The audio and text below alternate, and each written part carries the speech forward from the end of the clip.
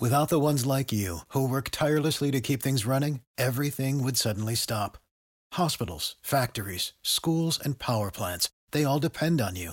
No matter the weather, emergency, or time of day, you're the ones who get it done. At Grainger, we're here for you with professional-grade industrial supplies. Count on real-time product availability and fast delivery. Call, click Grainger.com, or just stop by. Grainger, for the ones who get it done. Prescription products require completion of an online medication consultation with an independent healthcare provider through the LifeMD platform and are only available if prescribed. Subscription required. Individual results may vary. Additional restrictions apply at lifemd.com. Read all warnings before using GLP-1s. Side effects may include a risk of thyroid C-cell tumors. Do not use GLP-1s if you or your family have a history of thyroid cancer. If you've struggled for years to lose weight and have given up hope, did you know you can now access GLP-1 prescription medications through LifeMD? LifeMD is now offering eligible patients online access to GLP-1s, the breakthrough prescription medication that can help you lose body fat and weight. Listen to what people are saying. You just take your shot. It doesn't feel like you're on a diet. What I wasn't expecting it to do was to shut off the food noise. This was life-altering, and if I can do it, I feel like anybody can do it. And here's the best part. Your insurance may cover 100% of the cost of your medication. So go to TryLifeMD.com to have your eligibility checked right now. Get started today at TryLifeMD.com. That's TryLifeMD.com. Hey, welcome to another brand new episode of It's My House podcast. I'm, of course, as always, your host, Chris. And today's guest, well, you know, we hear the word legend thrown around so much these days, but there really is no other way to describe today's guest. He's a legend of the business, spent 22 years refereeing in WWE, a part of huge matches, huge moments. These days, you can find him giving his very strong and blunt opinions on all things wrestling, especially AEW and their referee situation, but we'll get to that a little bit later on. He is, of course, the one and only, the man, the myth, the legend, Mr. Jimmy Korderas. Thank you so much, Jimmy, for joining me. How are things over your side of the world? First of all, thank you for having me, Chris. I really appreciate it. And that intro, man, I got to write that down and record it myself because that was awesome. I just hope I could live up to all the hype now. And, you know, as far as how things are, I'm good. You know, I'm enjoying life right now as best I can under the circumstances with what's going on in the world today, obviously with the pandemic and stuff like that. But, you know, I was fortunate enough to outkick my coverage when it came to marriage. So my wife and I are wonderful. We're both fully vaccinated and we're still, you know, trying to maintain, you know, protocols and just fingers crossed and praying that, you know, things get somewhat back to normal. It's starting to get there, but I'm afraid, you know, I don't want to see any hiccups along the way. Let's put it that way. Yeah, of course. Yeah. Over here in the UK, things started going back to normal a couple of weeks ago. Mm-hmm. Like masks are no longer required. You can still wear them if you want. People are starting to really sort of, I don't know, shops are reopening, pubs, clubs, right, restaurants, everything's starting to feel a little bit more like we can breathe again and live again. How are things where you are? Is everything been back to normal for a little while, or? It's slowly getting there. I mean, like obviously, like you said, like restaurants are starting to accept. It started with patios only, like you know, being able to eat outdoors, and now they're allowing some seating inside with proper distancing and the whole bit. And you know, this past weekend, my wife and I finally had our impromptu date night dinner out, which was kind of cool. It was actually, you know, don't get me wrong. I mean, like, I love cooking now. She's an awesome cook. You know, there's no problem there with food at home, but at the same time, it's nice to get out once in a while and have someone else cook for you. You know what I mean? And so we had an impromptu date night. Very nice. Yeah. You know, during the pandemic, I never used to bake before. I used to like cooking, but I never did baking cakes and things like that. And now you can't stop me. I've made 2 in the last week. Cool. I do this little thing. I know we get the every once in a while I post them out there on my social media, from ref to chef.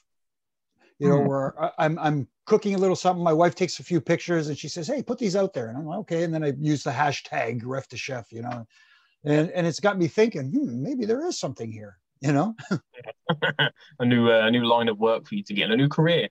Hey, you never know. I end up on the Food Network or something. I don't know. Diners, drive-ins, and refs.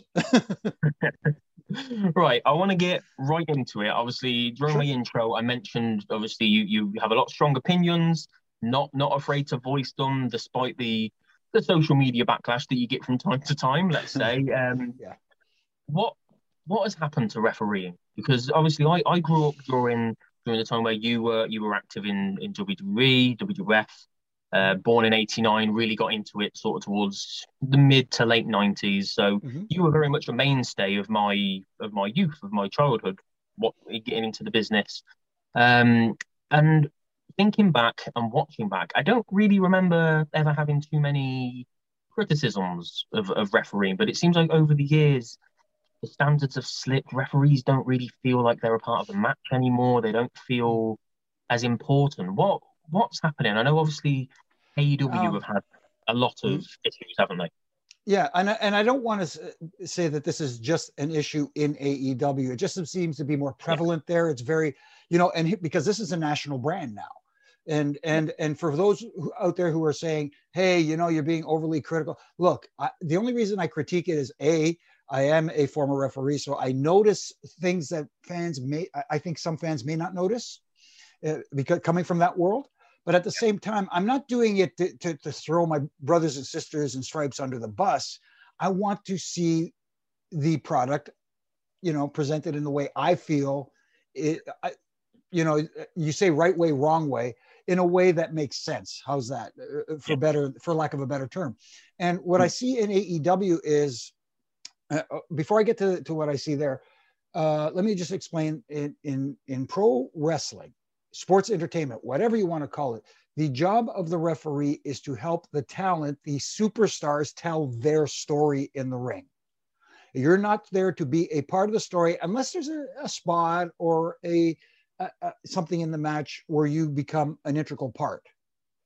And that's not your call. That is the agent, the talent, whoever wants to make that call. You're like, I'm going to make a stupid reference here that people, it's like when you look back at different musical acts over the years, you look at KC and the Sunshine Band. You know who KC is because he's the star of the group. But without the Sunshine Band, but you don't know who the members of the Sunshine Band are because they're there helping make that music. But KC is the star. And that's the same way with refereeing. You're there to help them make their music in the ring. If that makes sense, without being a distraction. I'm just feeling that nowadays I see a lot more referees trying to be characters, trying to get noticed. Or if they're not trying to get noticed, they're unintentionally being noticed with being too distracted too much. And speaking of distractions, I know, again, I hate to speak only about AEW, but I notice it there more than other places, is distraction of the referees being common, but not also uncreative and just, you know what I mean? Making the referees look idiotic. I get it. The old,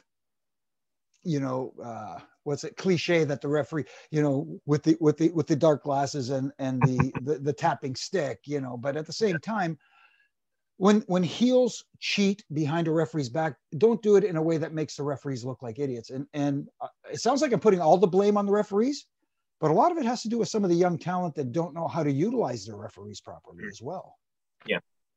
Yeah, absolutely. And AEW have got obviously quite a lot of younger talent, haven't they? A lot of younger talent coming through. Even some of their top guys, like MJF. MJF's still very, very young, isn't he? Sort of like mid-20s, I think MJF is. What surprises me is obviously, I know AEW are a fairly young outfit now, only coming up to about 2 years of TV time, I think it is now in October. Obviously, they've got Aubrey Edwards over there, who fans know from her time in WWE as well. But Earl Hebner, and I know Mike Chioda was there only very briefly, a few appearances, refereed a couple of matches, but these are really, really experienced names. Obviously, Mike Chioda, I had Mike Chioda on the show about a month ago.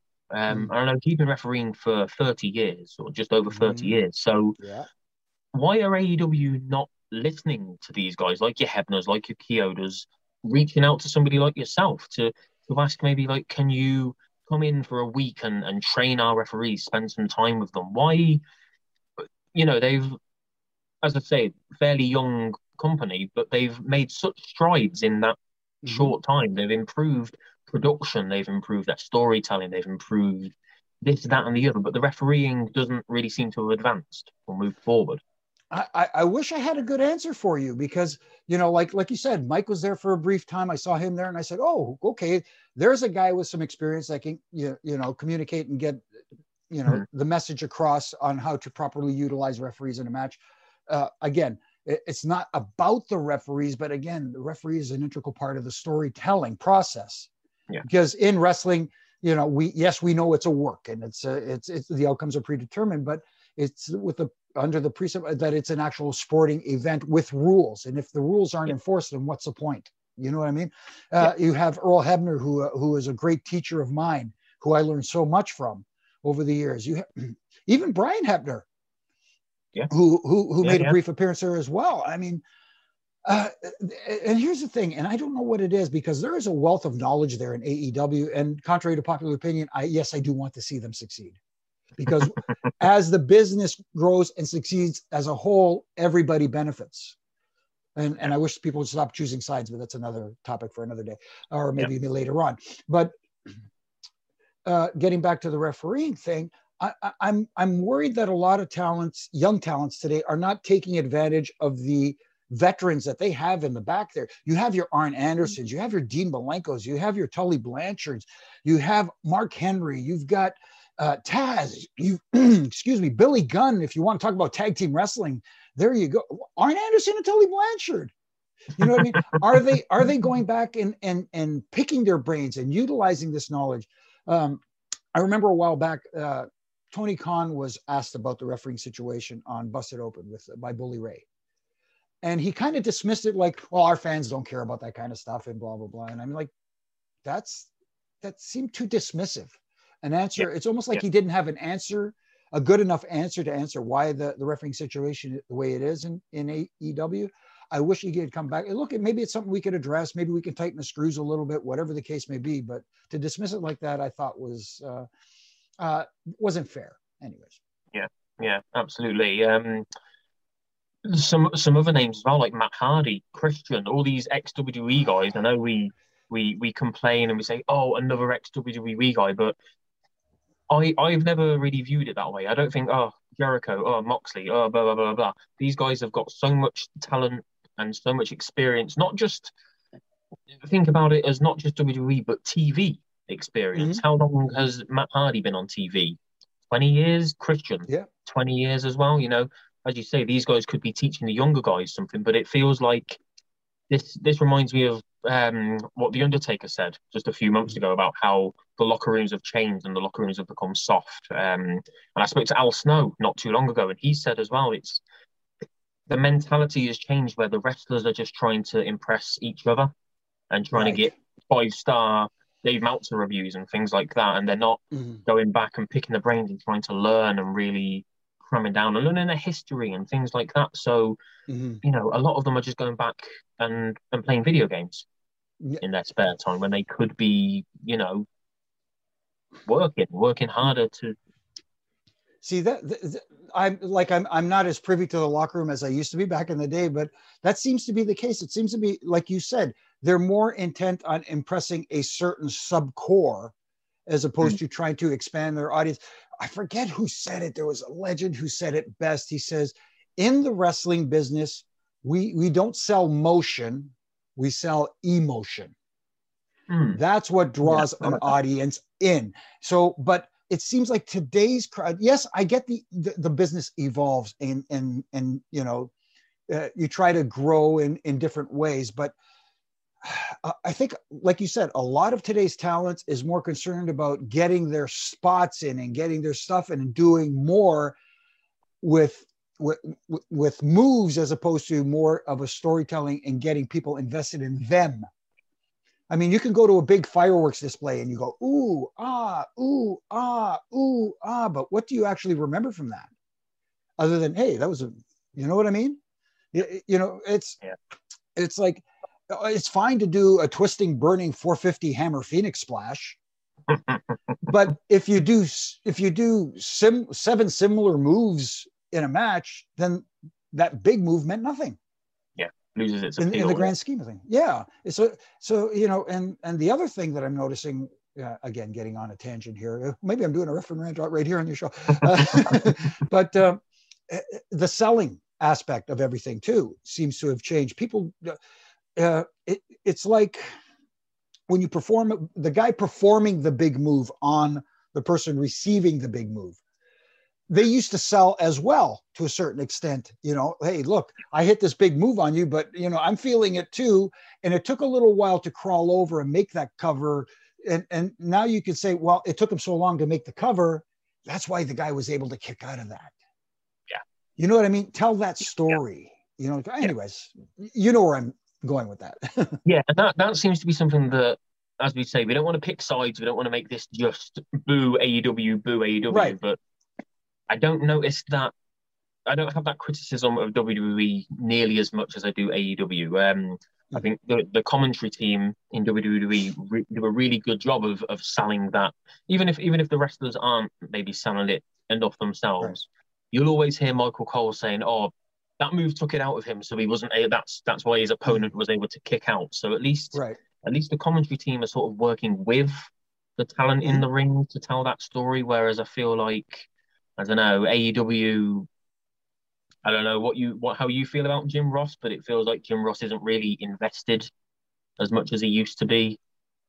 That's hard. That's hard to say because I know Jim. He's a legend. Let's put it that way. He's an icon at the play-by-play desk. He does his best with what he is presented, and I know every once in a while he'll make a little bit of an offhanded comment, but you know you have to kind of listen sometimes and go, "Oh, he took a little jab there," but that's okay.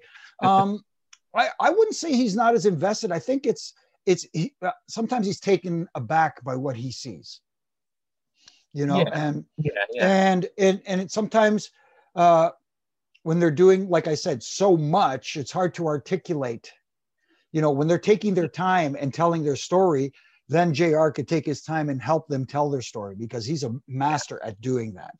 And I think sometimes they're going a little too fast and, you know, trying to explain what they're doing how can you explain what they just did when they've already moved on to the next thing? Yeah. You know, especially with guys like not to criticize them too much, and it's not just them, but the Young Bucks. Their matches are full of so many big moves and big spots and amazing things we've never seen before. But like you said, we don't get time to digest what they've just done before they do the next one, and it can be a little bit exhausting to watch sometimes.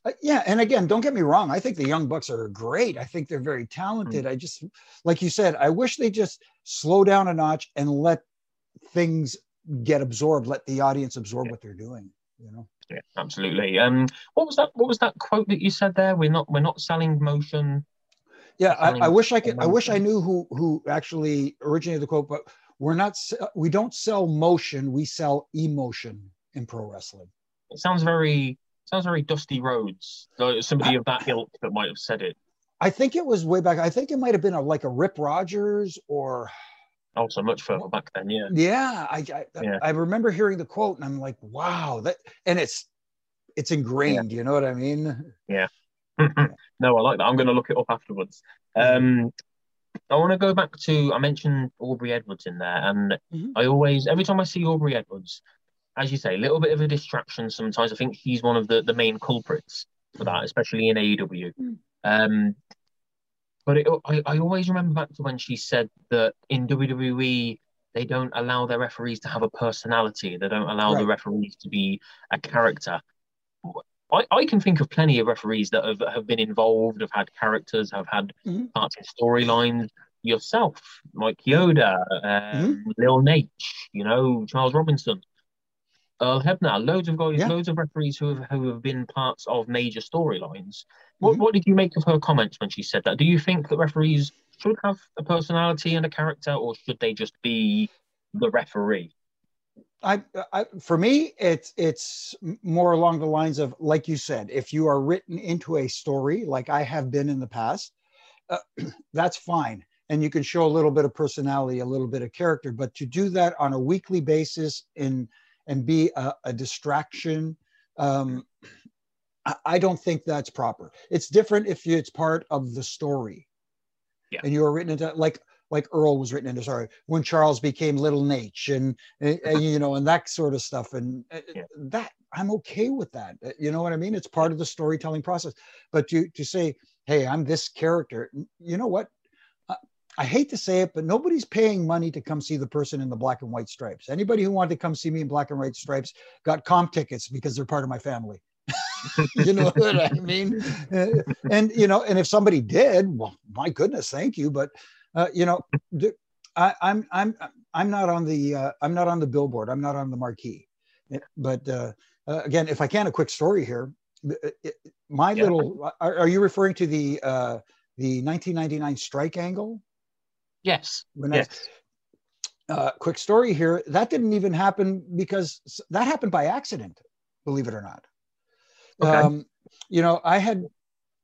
I had gotten married and went on my honeymoon. JR was head of talent relations at the time, and he was gracious enough to give me 2 weeks. He says, "Hey, take 2 weeks, go wherever you want, enjoy. Don't even think about wrestling for 2 weeks." And I was like, "Oh, wow, that's cool." It was hard to do because it's, being ingrained in my head, but took 2 weeks, went on the honeymoon. And that's when they did that angle where the regular referees went on strike, and they brought in the scab referees like Dr. Tom Pritchard and Brooklyn Brawler. And anyway, so I come back from my honeymoon, my first day back, and hey guys, what's going on? And then, they're telling me about this strike angle. And I'm like, wow. So I guess today I'm going to be joining the rest of the guys with a sign outside picketing. And I ran into Triple H, Hunter. And Hunter he used to call me Corduroy, was his nickname for me back then. "Hey, Corduroy, welcome back. How was the honeymoon?" I said, "It was great, blah, blah, blah." He says, "Hey, too bad you don't have a job when you come back. Ha, ha, ha," and stuff like that. And I went, "Hey, Hunter, I can't afford to go on strike. I just got married.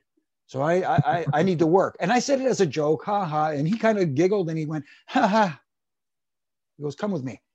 It just lit something in his brain. And he said, and that's when he brought it to JR and creative that, hey, he's our one regular referee that breaks the picket line. And, and that's when it led to the pay-per-view where the other guys came out and dragged me out. And speaking of Mike Chioda, I still owe him a receipt for that, the kicks that he laid. But see, sometimes stuff just happens and ideas happen just organically, just talking and stuff like that. Yeah. But that's how it happened for me. It wasn't like I was actively looking to participate in an angle or anything like that. It's just, Yeah, and those are the moments that stick out for me because they're the ones that we didn't expect. They're the ones, I think back to the Attitude Era and I think of The Rock, I think of Austin, I think of Triple H, but I like to remember certain angles and certain, like I say, the things that stick out for me are the ones that I didn't see coming. Not the heel turns, not the face turns, not the championship wins. It's things like you getting attacked by like 10 other referees. Right. Nonsense. Stupid little things like that I love. I think that's another thing that's missing today with all the information readily available now in certain medias, like especially the internet. The element of surprise, I'll give AEW a lot of credit for that. The element of surprise, they've been able to do a lot of that very well. Bringing out the big show, Paul White, bringing out Mark Henry, the Malachi Black, which was like super shocking. So as far as keeping secrets and able to surprise their audience, they've been very, very good at that. Absolutely. And WWE are quite the opposite of that. Yeah. They advertise big surprises. And we know why they do it. It's to get people to watch. It's a clever marketing tactic, but it does take away that excitement, that joy, especially when you get spoilers for results and things like that as well. And exactly. People are so happy to share them out. They're normally behind paywalls, but you can't stop a fan paying for that paywall and then just spreading it themselves. It's a shame. Exactly. And like you said, I get why they do it to drum up some interest and get people to go, "Oh, what? John Cena's coming back?" That kind of stuff. Yeah. But at the same time, it's kind of like, oh, if it was a surprise, then the people who read it online go, "Oh, I should have been watching," because you never know what's going to happen. Yeah, I'll have to watch next week just in case something happens. Yeah, exactly. There you go. So it's sort of like a double-edged sword. Yes. Really, isn't it? Yes. Because when I found out Goldberg was coming back, I was like, oh, okay, great. I won't watch Raw then because now I know what's happening and I know I'm not going to enjoy it. On the subject of AEW, there, like you get a lot of criticism yourself on Twitter. Obviously, it's what you said before about people picking sides and tribalism, and you have to pick a side. You have to draw a line. You're either AEW or you're with the evil WWE. But evil empire. Yeah, evil empire. But you've just been very complimentary AEW there. Do you think, obviously when WCW ceased to exist, when Vince McMahon brought WCW out, we went for a very long time with no real alternative to WWE. There was obviously Impact and Ring of Honor, but they were not even close. TNA, all those kind of guys. Do you think that the introduction of AEW has been good for the wrestling community? Because my opinion would be, yes, it's great that we've got an alternative. When it first started, I was happy. I wasn't looking for a way out of watching WWE. I just wanted something a bit different. If I didn't feel like watching WWE one week, but I still wanted to watch wrestling on a major network or whatever, I might seek out AEW. So it was cool to have that extra option. But obviously, it's also done a lot of damage to wrestling fans, as I say, with the whole dividing people feeling like they have to attack other people for their opinions and the things that they like. So how do you feel AEW, within these first 2 years, have they done more good than bad or more bad than good? I think again, I don't think it's either or. I think, for one thing, they've done overall good for the wrestling business because they've sparked more interest. And I think they've got a fan base that's rabid. But the thing I don't like is, for some reason, it's turned into, like you said, almost like this tribalism where it has to be one or the other. And for me, again, contrary to popular opinion, I like watching AEW. There are aspects of it that entertain me and I find enjoyable and stuff like that. But they're the technical aspects as far as storytelling or something like that. I'll see in a match and go, oh, that didn't work for me. Or like I said, with the critiques with the referees, when guys are outside the ring for like 2 minutes and I'm going, how is this possible? You know what I mean? That's the kind of stuff that bothers me. Other than that, I'm very entertained by their product. Like, they have different aspects on the show. You mentioned Christian earlier. Christian's match the other day with oh my goodness, who did he work on? My goodness, why is my brain? See what I mean? Too many ref bumps over the years. He had a heck of a match on this past Dynamite. A nice, different from what everybody else was doing. It wasn't high spot oriented. They did some big moves, but it was a nice story being told, and it took its time in progressing and so on and forth. Jericho, who's a master at storytelling, in his match with Hoovy, was awesome. And even the Cody Rhodes match, surprisingly, with Malachi Black, and Malachi Black getting over so strong. Yeah, destroyed him. Yeah. There's a story there, but at the same time, now I'm curious to see what happens. That kind of stuff, when you're playing with my mind like that, now like I said before, you're selling emotion, not motion.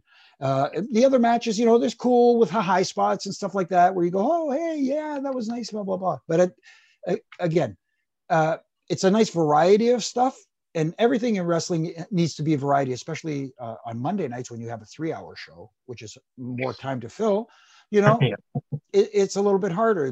You have your good match, you have your match with high spot oriented, you have your comedy, and comedy is great in wrestling when it works. When it doesn't work, then that's a different story. But for overall, I just don't like you said, the tribalism where it has to be one or the other, because it doesn't have to be one or the other. And I compare it to like politics, where myself personally, I can speak for myself, I'm apolitical. I don't subscribe to party politics where you have to be left or right or whatever. I listen to what they have to say, and if it resonates with me, regardless of what party they belong to, well, that makes sense. Yeah. You know what I mean? I don't care what color your lawn sign is. Yeah, same. No, it's very much the same over here as well. When I vote, I tend to vote for whatever sounds the best, whatever's going to work for people the best, not just myself, but just for my community and things like that, my local area, my constituents, or whatever you would call them. Right. So I wanted to touch upon another thing that hasn't really made much sense recently. This is something I'm sure that I'm pretty sure I saw you commenting on it on Twitter. The 24/7 title. Obviously, you were a part of WWE when the hardcore title was hugely popular. It was always one of my favorite things to tune in and watch. I'll always remember the hardcore triple threat at WrestleMania 17, But the chaos, the nonsense, just the fun and the silliness. Yes. The 24/7 title is obviously built to be the current generation's version of the hardcore title, just maybe with less weapons, because obviously times have changed. no headshots, no chair shots, things like that. Right. But it's very quickly gone from extremely entertaining with the likes of R-Truth and Drake Maverick to just being a bit of an annoyance. And it also doesn't really make much sense. And I think this is what you pointed out. They recently had a match for it, a regular in the ring with a referee match. This is a title that can be won, no rules, no rules, no barriers. You can win it anywhere in the arena. You can win it on Saturday Night Live. You can win it in football stadiums, Right. So then all of a sudden we've got a match in a ring with a referee that ends with a disqualification. And I just was sort of sat there like, okay, I have now completely lost all interest in this because I want my wrestling to at least have an element of it making sense. Right. So this is sort of similar to the decline in refereeing standards. What's going on here? Because the hardcore title, you never questioned the hardcore title. No. Did you? It just made sense. No, it made sense. And again, it was a fun title. And one of my fondest memories when it comes to the 24/7 Hardcore Championship was when Crash Holly was champion and he was hiding and sleeping in the APA office. And myself and Gerald Briscoe snuck in and did the quiet, no sound count 1, 2, 3. And Mr. Briscoe became the hardcore champion. See, that's what it's meant to be. It's meant to be fun. It's meant to be different from everything else out there. That, different than the Intercontinental Championship, different than the United States Championship. It's supposed to be unique and fun. Like you said, you mentioned WrestleMania 17, going around the entire dome there and getting on the back of the golf cart with Kane driving and stuff like that. It was fun. That's what it was meant to be. Now it's just, it feels like it's just become another low level title. Ho hum. Yeah. To fill a bit of time.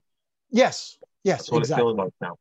Yeah. And like I say, who was it who said, I think it was Al Snow who I asked about it. And he said, it should be one of those titles where it gets TV. It gets TV time. And yet you've got guys who see the belt on the floor during a segment, during a promo, after a match, whatever, and they're not going for it. They're not going to win it. You should have those mid-card or undercard guys trying to win that so that they can get some TV time. But when wrestlers who are, for lack of a better word, irrelevant at times are not trying to win championship gold that's there in front of them on a silver plate, what does that say about that title? Exactly. It makes it feel unimportant. Yeah. And everybody wanted the hardcore title. Everybody wanted that. The Undertaker was hardcore champion. Exactly. So you know what I mean? When you make it feel, when you making it feel important, make it feel different. That's the whole idea. And I just, like I said earlier, it just feels like just another title. Ho hum. Yeah.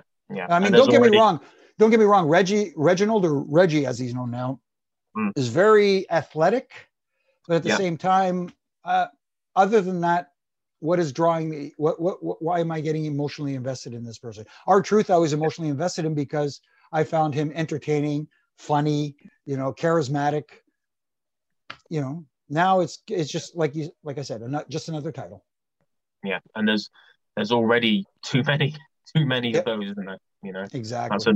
That's another criticism for another day. Yeah. Right. One thing I really wanted to talk to you about. This is a really fond memory, but from a little bit later on, the Ruthless Aggression era. I think it was sort of like the early stages of that. Kurt Angle and the whole Daniel Puder situation. I've always been really interested in this, and I've read a few things, but obviously I couldn't pass up the chance to get something from you yourself as I'm talking to you now. So for anybody who doesn't know, obviously it was the final stages of Tough Enough that year. Kurt Angle, I think it was an unscripted segment. I don't think this was in any way scripted at all, was it? Well, to play off of what you're saying there, the segment was I don't want to say scripted, but it was planned out. Where during the day they had the contestants do wind sprints up and down the ramp, eat plates of pasta, doing all these crazy challenges, and stuff like that. And then the finals was going to be in the ring. We used to call them burpees, squat thrusts. and just have the guys just go and do squat thrusts until there was one guy left. And Daniel Rodemeyer, I think, was the guy who ended up being the last one left. And for his efforts, he got to have an impromptu amateur wrestling match with Kurt Angle. And that was what was supposed to happen. That's what, so I'm in the ring with Charles Robinson and Al Snow, who is, the Tough Enough coach and leader. And so they did their little thing, and Kurt Angle made short work of Dan, and that was done and over with. And we thought the segment was done. But Kurt walks over and looks over at the rest of the guys down there. Anybody else want to challenge the Olympic gold medalist? And Daniel Puder put his hand up. Right. So that was the part that was unplanned. So Kurt says, "Okay, come in here, young man." And I looked at Charles, and he looked at me, and we both went. And then I looked back at Al. Right? Al looked at me, and he gave me that look like Kurt's going to do what Kurt's going to do. Like, what am I supposed to do? You know what I mean? Yeah. So they started, and they went into it, and they started going. And again, I get that, we wear the earpiece back in the day. And it's like Gerald Briscoe says, like, "Jimmy, what are they doing?" And I'm like, "Don't look at me. I mean, I didn't call this, you know what I mean?" So not being an MMA expert, but I kind of got the feeling that once he got him in that key lock or Kimura, I went, "Ooh, this is not good." Because if Kurt can't get out of this, he'd rather lose his arm than again, I'm looking at Al, and Al's got this look on his face like, "Oh no." So in my mind, I'm thinking, how do we get out of this? How do we, without embarrassing your Olympic gold medalist? So when they fell down and Kurt landed on top, it was just instinctive reaction. I wasn't told, nobody said, "Hey, do this." When they landed, I said, "The heck with it, I'm counting." And I was going to count 3 regardless. And of course, looking back, thinking it was an amateur contest, so I could have just did 1. But but I'm in a professional wrestling ring, and that's how my brain works. Yeah. So I counted 3, despite the fact that Puder rolled his shoulder after 2. I counted 3. The match was over. Kurt got face to face with him, cut a promo on him in the ring, which I can't repeat here. And and I'll give Puder credit, because while he was getting chewed out, he was going, "Yes, sir. Yes, sir." And then he said, "Get out of my ring." And he got out. And I didn't know what to expect walking to the back. So I walked to the back, and I didn't want to be around, Anyway, so as I walked through the gorilla position, I saw Gerald Briscoe there, and he didn't say anything, just looked at me and just gave me a quiet little thumbs up. I went, and I just walked down, and I ran into Fit Finley, and Fit says, "Who did they tell you to count?" I said, "No, Fit, I just did it. I don't know why. I just did it." And he says, "Well, you probably saved Kurt's arm." And I went, and I'm thinking, I'm not saying this to pat myself on the back, but it was like, oh my goodness, if there's one thing I could be proud of, it's like ending that. Yeah, absolutely. What was Vince's reaction? Did you see Vince when you went back? No, Vince is usually up there in Gorilla during the show, and I don't recall seeing him there. It's just I kind of bolted right through Gorilla before anybody. Like I said, I just saw briefly Mr. Briscoe give me the quiet thumbs up, and I just bolted out of Gorilla. And after that, did not see Mr. McMahon. He didn't search me out either, so I'm hoping everything was cool. Yeah. Did you speak to Kurt afterwards? No, I wasn't going. No, I was not going to bring it up. I was just going to let him be. I didn't want to go up and stir the pot. Let's put it that way. Yeah. Right. Another thing that I really wanted to talk to you about is, obviously, I'm sure you were probably expecting this. I'm sure most people that you speak to ask you about this. One of the most, unfortunately, infamous things that's ever happened in WWE history. You already know what I'm going to ask about. Yeah. Obviously, the horrific tragedy, the untimely, unfair passing of Owen Hart. We've read so much about it over the years. We've seen the Vice documentary, Dark Side of the Ring. We've heard from Brett. We've heard from Owen's wife. We've heard from everybody. But, as much as we remember what happened, or as much as we've heard, because obviously not that many people saw what happened. I think what a lot of people either don't know or don't realise or don't remember is that obviously you were the man in the ring at the time. obviously very delicate subject. So if you don't want to talk about it, that's No, obviously absolutely fine. But what was sort of like your instant reactions? Obviously, when talk me through what happened, because obviously yeah. as Owen fell, did you know what had happened when it happened, or was it did you turn around straight away and see and think, oh shit, what happened there? Or It's so, again, there's certain things that are vivid in your mind, like just to set the stage for people.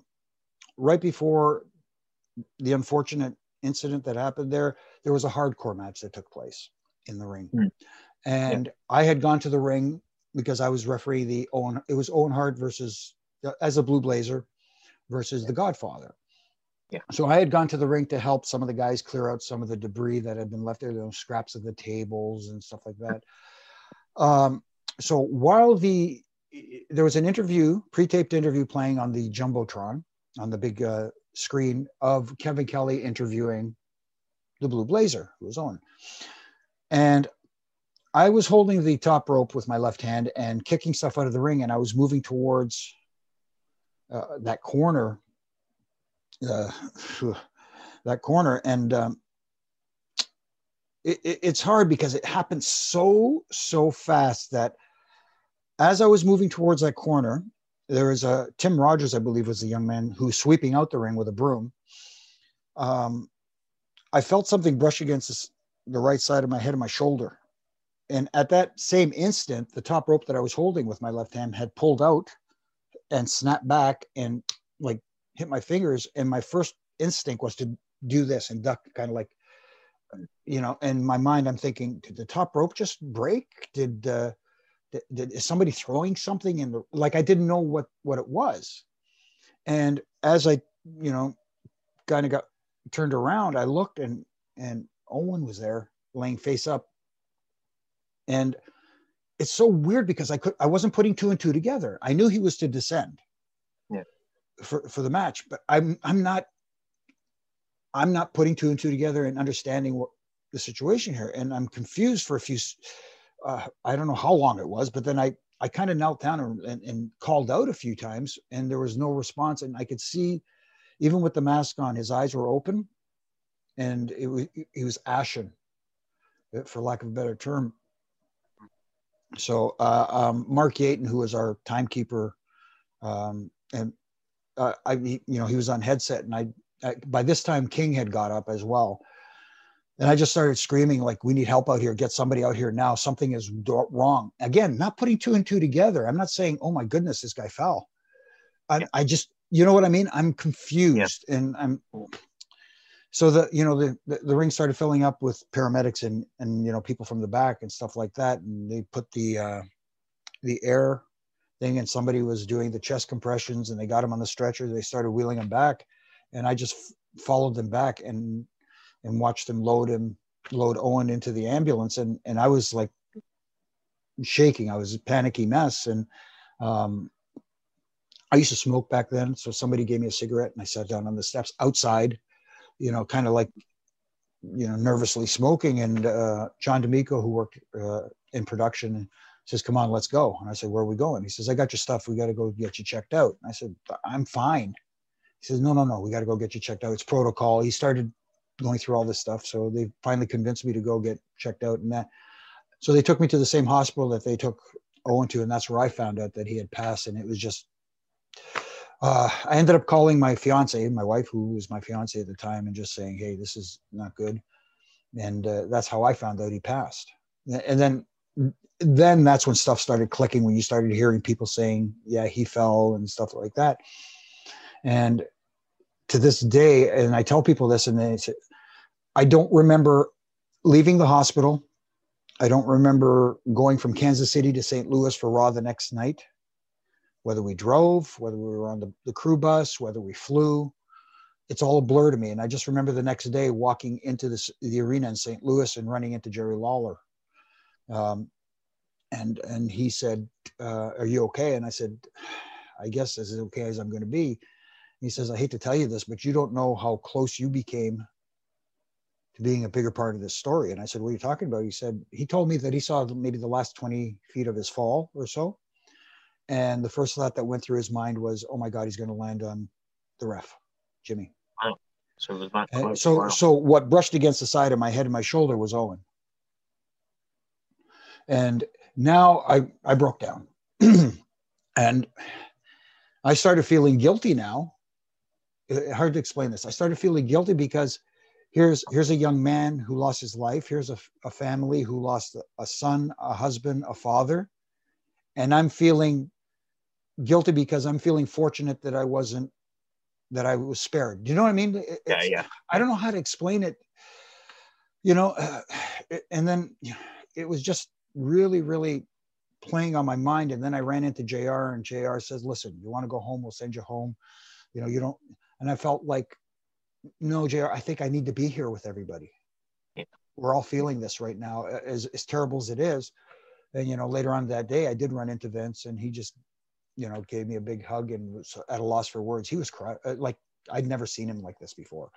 And he's reiterated everything. You need anything, you come to me. And, even Taker, who was our locker room leader, Taker, same thing. He says, you need anything, you come to me.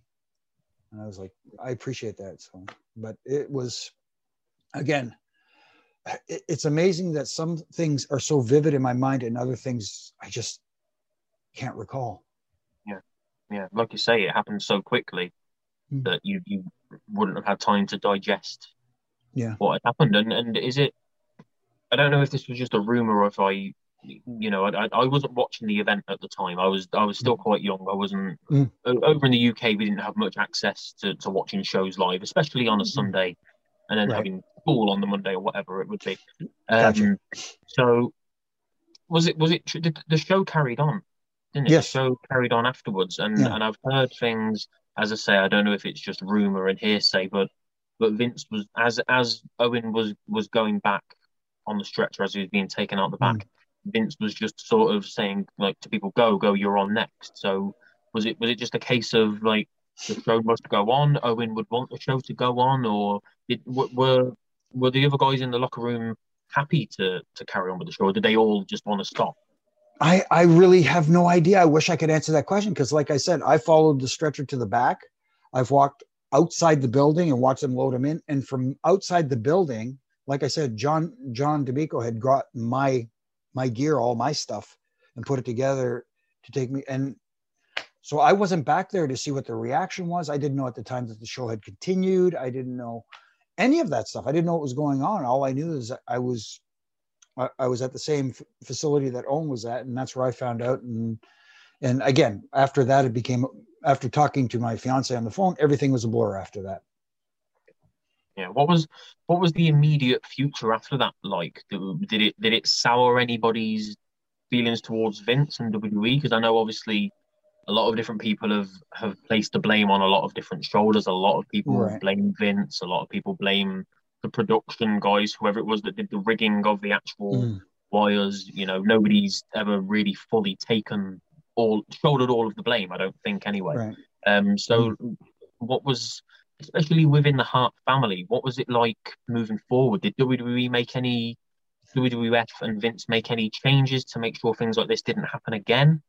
That is something that I wasn't privy to. Let me put it this way: when it came to the Owen subject, other than the fact that they were, the WWE contacted all of us and said, whoever wants to go to the funeral in Calgary, we will take you there. We will, instead of you having to go on your own expense. Yeah. But other than that, I don't remember a lot of chatter about it afterwards, because it was almost like, I don't want to say that the subject was,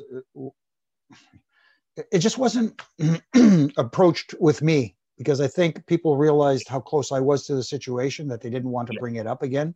Yeah. So I didn't hear a lot about it, and I didn't talk really to anybody about it except, my own family and a few really close friends, like back then, Tony Chimmel was very close, and, Mike and stuff like that. But other than that, I really stayed away from that topic. Yeah, but don't blame you. I really can't blame you, to be honest. So let's thank you for being so open and honest and happy to talk about that. I know it's obviously, even after all of these years, every time we hear the name Owen Hart, we're still filled with so much sadness. Such a incredibly Absolutely. talented guy. I always preferred him over Brett. That was just my personal taste. So it's that's the unfortunate thing is, we got to see a true talent in the ring, but we didn't get to see his full potential because gone far too soon. Yeah, and I completely understand his widow's wishes and feelings towards him not going to the WWE Hall of Fame. I hope one day it can happen, because it would be lovely for everybody to get that one more chance to celebrate his life and his achievements and his career. So yeah, Agreed. But let's move on. Get on something a little bit less sad. Try and move it along. So not necessarily in terms of the wrestling and what we see on the TV, but I'm interested to get your thoughts on what you think of WWE as a whole at the moment, because the company seems to be in a really weird, I don't know, in a really strange state of flux at the minute, where obviously we've come out of COVID, out of the pandemic. Things are starting to settle back down a little bit. Obviously, there were a lot of releases, a lot of unfortunate releases, lots of surprising releases, especially recently with the likes of Samoa Joe, and then he came back 5 minutes later. Andrade, Aleister Black, Braun Strowman, Bray Wyatt, of all people in the world to release Bray Wyatt. What do you think's going on with WWE? There's a lot of chatter around potential sales. The likes of Disney or NBCU, and maybe they're trimming the roster down to make a more attractive sale.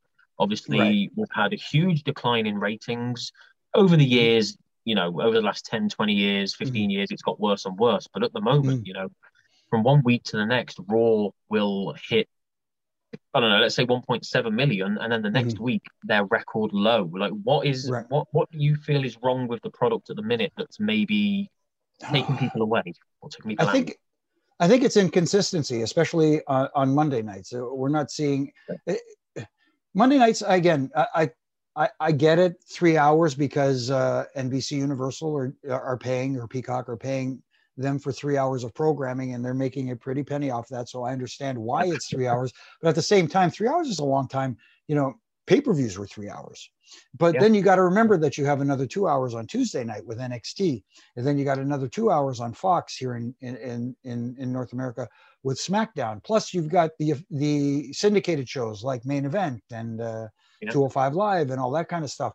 NXT UK, and then you've got AEW on Wednesday nights, which is now going to go on Friday nights as well when Rampage ramps up in a week. I think it's next week. Is it next week?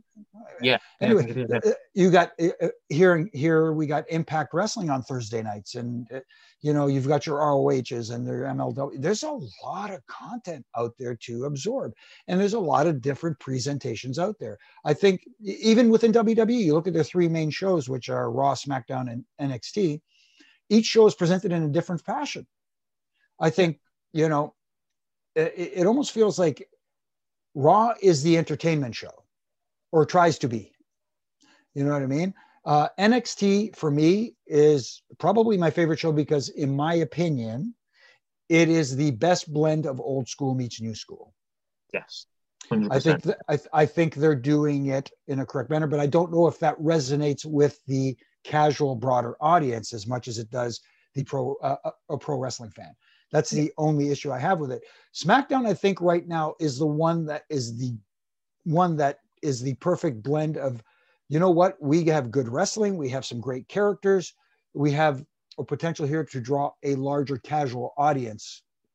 I think they're doing it better than anybody right now.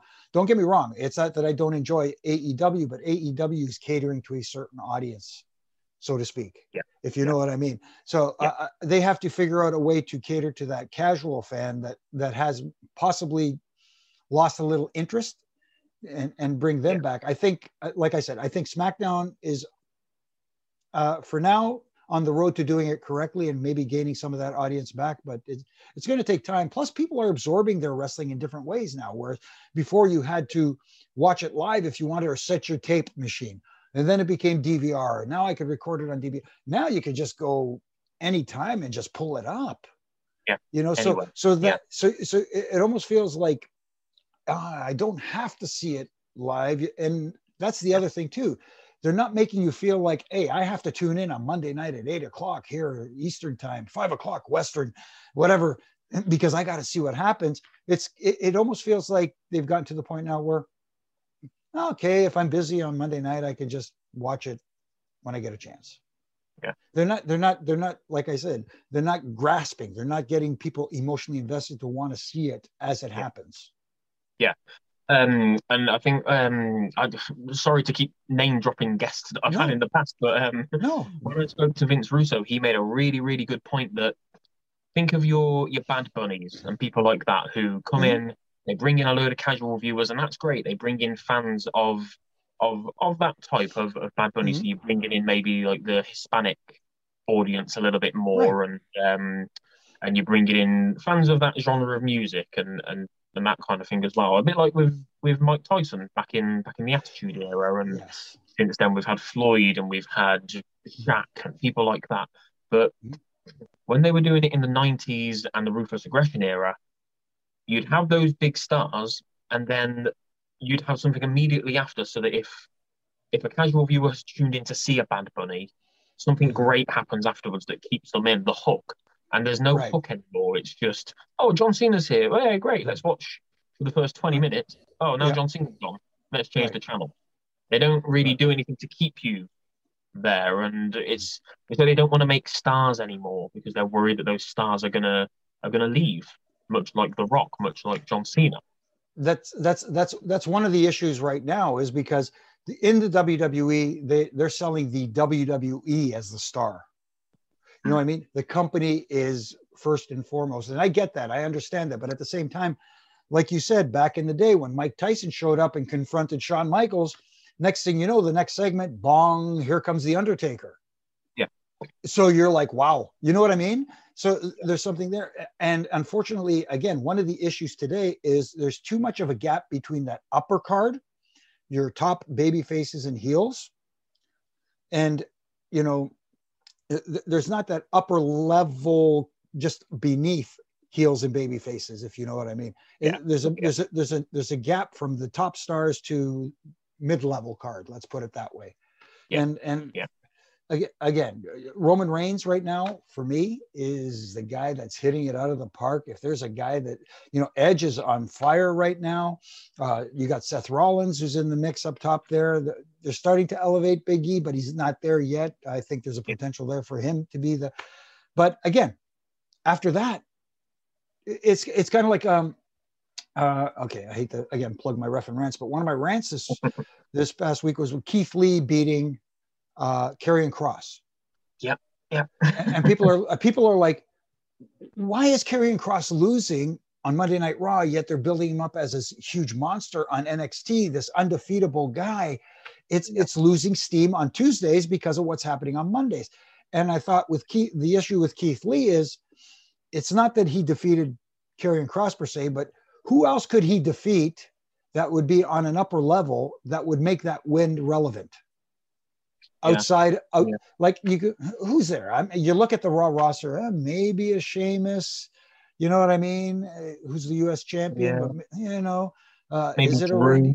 Now that he's not at the very top, right? But at the same time, they're still trying to keep Drew on that upper level. So that in their minds, the loss, Drew losing to Keith Lee would not be good for Drew, but it would definitely elevate Keith. But there isn't that guy that can, Keith Lee is a babyface, and obviously he needs to defeat a solid heel. There isn't that solid heel that's upper mid card for him to get that win for that would be meaningful. Yeah. So there's that gap. There's what's missing right now. Yeah, and you're right as well with on the SmackDown side of things. Roman Reigns has been unbelievably good. Nobody, if anybody says that they expected this of Roman Reigns, that person is a liar, because nobody expected this. Roman Reigns could not cut a promo to save his life, and now all of a sudden he's moving the needle basically all by himself. Yes. But I love SmackDown. I very much agree with you on where all three shows are at, but it genuinely doesn't feel like there's anybody that can take that belt away from Roman now, because they've done such a good job of building him and elevating him and making him seem indestructible. If Edge couldn't do it, Right. if Daniel Bryan couldn't do it, Right. who's going to do it apart from? I love Big E. Big E is an incredible wrestler, an incredible promo guy, a great worker all around. Mm-hmm. He's got a great look, his energy. He could sell Yeah. tickets. He could go on chat shows. He could go on the daily shows and all that kind of stuff. But I still don't think he can beat Roman Reigns because they've done such a good job of building Roman. Are you in the same camp as me where you didn't expect this of Roman? Is it all because of Paul Heyman? I think is a bit of everything. I think is a little, sometimes when you find your groove, and Paul Heyman, is definitely a big plus and a big help to Roman's current elevation. But also the fact that Roman now, because he's found his groove, has a little, I don't want to say he's got creative freedom, but he's got a little more freedom now to be, as Stone Cold used to say it, Stone Cold Steve Austin was Steve Austin cranked up to 12. Yes. And that's what Roman is right now. And he's feeling it. He's in his wheelhouse. He's doing it right. So it's a collaborative effort. And I think sometimes young talent today needs to learn how to take elements of what they're seeing from the old school guys. I'm not saying, old school is the right school. Take elements of old school, incorporate it into today, and make it blend and mesh well. And a lot of that comes from some of the guys who did it back in the day. And Paul Heyman is, I know he's been called a genius, and I'm not disagreeing with that. But here's a guy who's also been able to tap into what works today, through history. Like ECW, when he was head of ECW, he tapped into something that was working. And especially now with the audience coming back, that's what you predicate how you move forward on, is how your audience is reacting. The whole industry is based on audience reaction. And if they're reacting and they're buying into what you're selling, okay, we're onto something here. But if the fans are like, and they're sitting on their hands, and now okay, this isn't working, we have to try something else. And that's what was good about live events, house shows, which is what's lacking right now, because you used to go to those live events and you be in front of a live audience and you were able to try different things and see what worked. That's the only difference now. Now you're doing it in front of an audience on TV, so you don't have that wiggle room to experiment as much. Yeah, absolutely. And coming back to what you said a few minutes ago, I've been extremely critical of AEW over the 2 years, not because I don't like the show, but because I enjoy elements of WWE. I'm very critical of WWE as well. I want both shows to be great. I really do. Yes. I want both shows to pull me in and keep me in.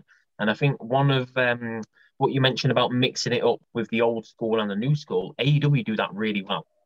Having Arn with Cody, having Sting with Darby Allin, having Taz with Team Taz, all younger guys, all about to approach their prime.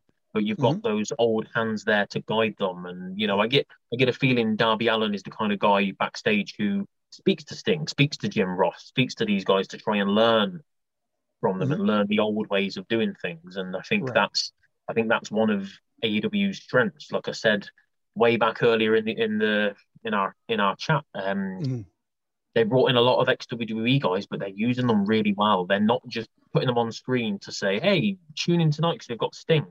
Right. They're using them cleverly. I get a feeling that Paul White is backstage mentoring the big guys. I get a feeling that Matt Hardy and Christian are mentoring the tag teams, and Tully and Arn, and so I'm quite happy for them to keep signing ex-WWE guys if it helps them to better.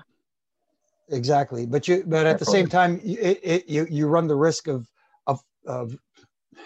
I don't want to say signing too many ex-WWE guys, but at the same time, you don't want to be perceived as the company that's relying solely and heavily on the ex-WWE guys, because they do have some, for lack of a better term, homegrown talent, that are resonating with their audience. I don't buy into the Orange Cassidy character. That's just me, my own personal thing, but he's getting over with their audience, and that's what it's about. You know what I mean? Like, just because he's not my personal favorite doesn't mean, it's wrong. Yeah. Whatever works, and I look at guys like a Jungle Boy, for example, and I love his energy and his enthusiasm. And it's harder for guys his size to get over huge. Guys can do it. Yeah. You take Rey Mysterio, who was a guy who was of smaller stature, but ended up becoming a world heavyweight champion, and a believable one.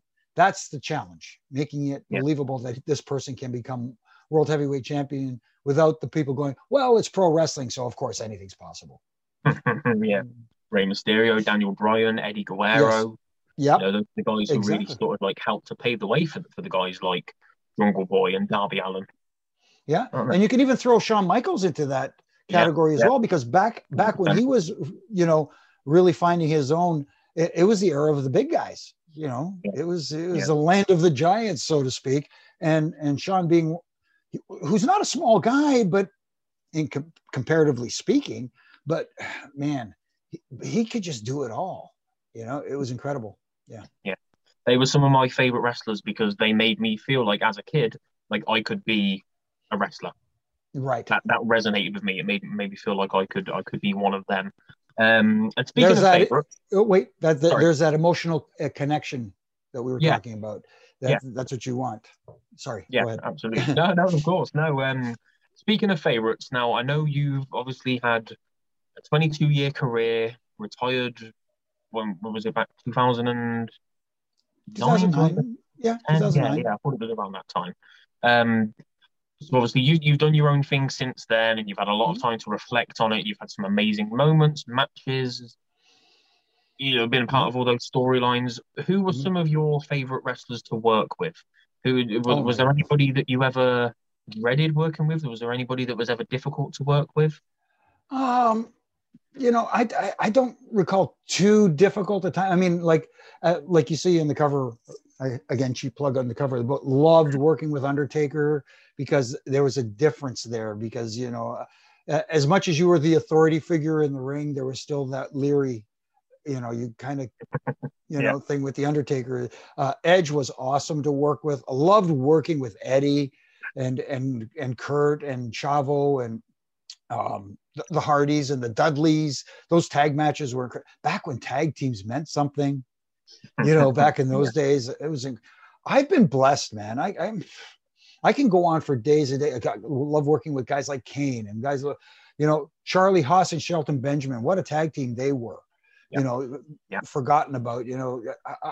I everybody from Kurt Hennig and Macho Man Randy Savage and Hulk Hogan, Roddy Piper, my goodness, Bret Hart, Shawn Michaels.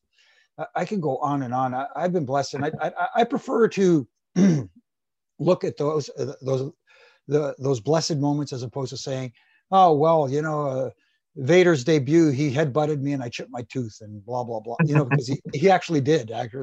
When he first appeared on television, it was a match with him and Savio Vega. And the whole premise was he would beat up Savio and throw him out of the ring, and I would get in Vader's face and he would give me a headbutt and toss me out as well, you know, showing that he didn't care about anything. He was like, whatever. So he hits me with a headbutt, but I had hair back then. So, and he's holding onto the sides of my hair. And so I couldn't go down, and he gave me a second one and I chipped my tooth. I mean, like, he clocked me. It was like, I felt it. And he throws me out of the ring, and Savio's lying there selling. And you could tell that he unfortunately beat the crap out of Savio, and Savio's a tough guy. So Savio just pulled me over and he put his arm around me. He just said, stay here, bro. You don't have to go anywhere. It's okay. You know, and I'm like, he chipped my tooth, and he says, it's okay, stay here. You know, you know, but again, I prefer to think of the positive moments, as, you know, again, a blessed career. I can't, you know, I can't thank those guys. I got to work with some of the biggest names in the history of this industry. That's incredible. Ric Flair, my goodness, you know. Yeah. Did you prefer, I always wondered, did you prefer working house shows or TV? Because I imagine they're very different days throughout the day getting ready for each one. Is a live show more fun? Is it more carefree, more relaxed? You can just sort of do your own thing?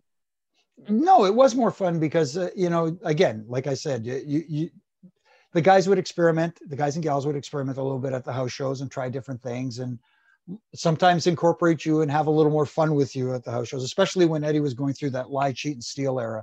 That was so much fun, and getting to do that. And, you know, TV is so regimented, like it's different at TV where everybody, okay, you've got 12 minutes, including entrances, you know, and like, so now you know, I'm in there trying, trying to relay messages without looking like I'm relaying messages. You know, that's a challenging part. You're trying to do it, making it look like it's in the part of, you know, your job, so to speak. Yeah, absolutely. And you can, I guess there's no pressure, is there? If you go over, that's great for the fans that have come to see. They're getting a bit of a longer show. Right. No pressure, no constraints or anything like that. No, but you might get some heat from the guys in the back going, "Hey, man, stop going so long. We got a long drive tonight." Right. So I want to, first of all, thank you so much for joining me. I know I said that at the start. It's been an absolute pleasure, an absolute blast. I always like to end my interviews with the same question. It's sort of like a themed question, but I like to tailor it to my guests. I think we very vaguely mentioned Mount Rushmore at the start of the conversation. I always like to ask my guests what their Mount Rushmore is, but in your case, who would be on your Mount Rushmore of referees? Doesn't have to be from wrestling. As a referee, I'm sure you appreciate referees from other sports as well, maybe football and hockey and things like that. So any referees, any sport, who would be on your Mount Rushmore?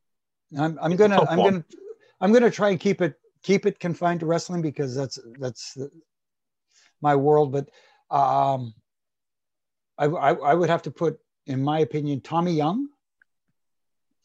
You could put both Hebners on there if you want, A and B, or let's put a Hebner as kind of like one there. And for me,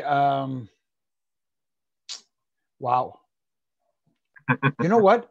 If you do, I will go to Dan Miragliotta in the MMA. I mean, like, here's a big dude that, you know, and stuff like that. But as far as referees in wrestling go, Charles has to be on there. Yeah, love Charles, and I'm not trying to keep this specifically to WWE, even though I did throw Tommy Young in there. I love Timmy White. I learned so much from Timmy that it is incredible, and he was so open and just, you could talk to him about anything, not just refereeing, but just about wrestling in general. People don't realize that sometimes some referees, you can talk to them more about the actual match and how matches should progress, not just how referees should act. You know, sometimes some referees have a good mind for the business. Let's put it that way. Yeah, lovely. Yeah. That's great. That's great to hear. Mine would be Charles, Mike Yoda, Earl, and honestly, your good self. These are four referees who I grew up with. You know, like I say, part of some huge moments. I tend to try and remember not just the moment, not just the wrestlers, but everybody involved, who was on commentary, who was wearing the stripes at the time. And, you know, like I say, the referees have always been such an important part of the business, right? That you guys stick out in my head. So yeah, you four would be absolutely my Mount Rushmore. Jimmy, thank you. No, thank you. Honestly, like I said, big part of my childhood. Thank you so much for joining me today. Before I let you go, where can everybody find you on social media?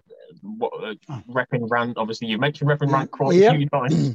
The Rep and Rant I do on weekdays from Monday to Friday, and I pick a topic to critique. It's not meant, again, as a burial. It's I want to see the product succeed and get better, and these are just my opinions and my point of view. So I do my Ref and Rants, and I have Ref and Rant shirts, as you can see, at prowrestlingtees.com, so you can find them there. See, my wife even made me a nice mug with the logo on there. On social media, at Jimmy Corderas on Twitter, at Real Jimmy Corderas on Instagram. I also have former WWE referee Jimmy Corderas on Facebook as well. And and there's some other stuffs in the works, which I can't talk about right now. But there are a few irons in the fire that may be coming out soon. And if they do, that's where you can find out exactly what's happening. So again, I appreciate you having me on, and I had a blast chatting, and sorry for talking your ear off so long. No, honestly, it's fine. I would have let you keep talking for longer and longer. I love hearing stories, and I really love hearing stories that people don't necessarily know, the stuff that we don't hear reported. You know, we hear the same stories all the time, the Montreal screw jobs and what happened there. You know, it's nice to hear those little nuggets, especially from live shows and backstage, that we don't really we aren't privy to. It's cool to sort of get a feel for the inner workings, because so many people think that they know wrestling and what's happening backstage because they read the dirt sheets. But obviously that's just an element of it. It's funny because I'm guilty of surfing the net every once in a while and seeing, but sometimes I think to myself, I don't want to, because sometimes, like I said, I like to be surprised sometimes, and just that's cool. Absolutely. Yeah, you say that's cool. This has been really cool, Jimmy. Again, thank you so much, guys. You know where to find me. It'll be down here somewhere, and you can check it in the About section. Go to my link tree. That's where the links are to all of the audio platforms. Obviously, you're already here on YouTube. There's Pro Wrestling Tee stores. There's Redbubble stores, all that kind of stuff. Yeah. Drop me a like, comment, and a subscribe while you're here. Really appreciate it. Everybody, thank you so much for tuning in. As usual, Jimmy, again, massive thank you. Please enjoy the rest of your day, enjoy the rest of your night, and everybody, until next time, take care.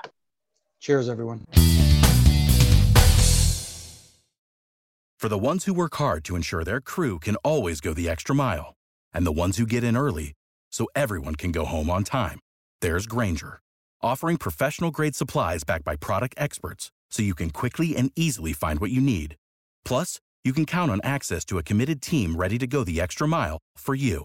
Call, click Grainger.com, or just stop by. Grainger, for the ones who get it done.